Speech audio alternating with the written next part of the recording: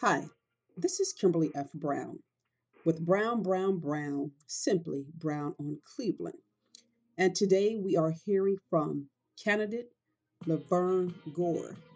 Gore is a candidate for the 11th Congressional District, and she is the only candidate who is speaking up regarding the disappointment of election 2021 for the 11th Congressional District. She has a question for Governor Mike DeWine and Secretary of State Frank LaRose. Let's hear from Laverne Jones Gore. Once again, my name is Kimberly F. Brown, a Brown, Brown, Brown, simply Brown on Cleveland. Thank you. Kim, this is Laverne Gore. I guess this is business and personal because my understanding is you're putting out a newspaper tomorrow. And, I wanted to at least let you know about my concern that the governor and Secretary of State LaRose is allowing the 11th district to remain unrepresented when they didn't have to do this.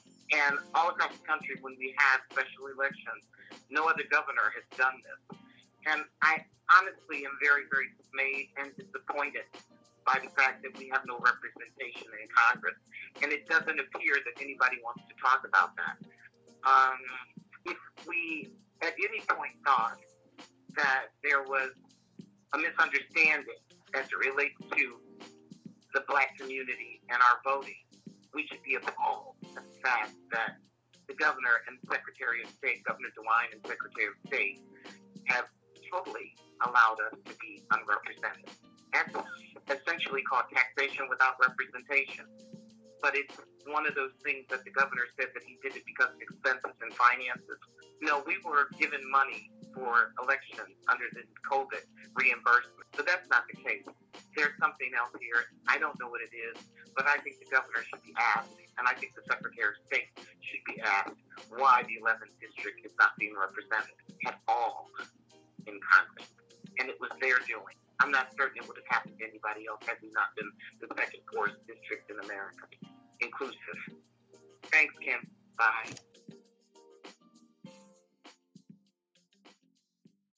Once again, you've been listening to Brown, Brown, Brown, simply Brown on Cleveland. And her name is Laverne Jones Gore. And Gore is a candidate for the 11th Congressional District.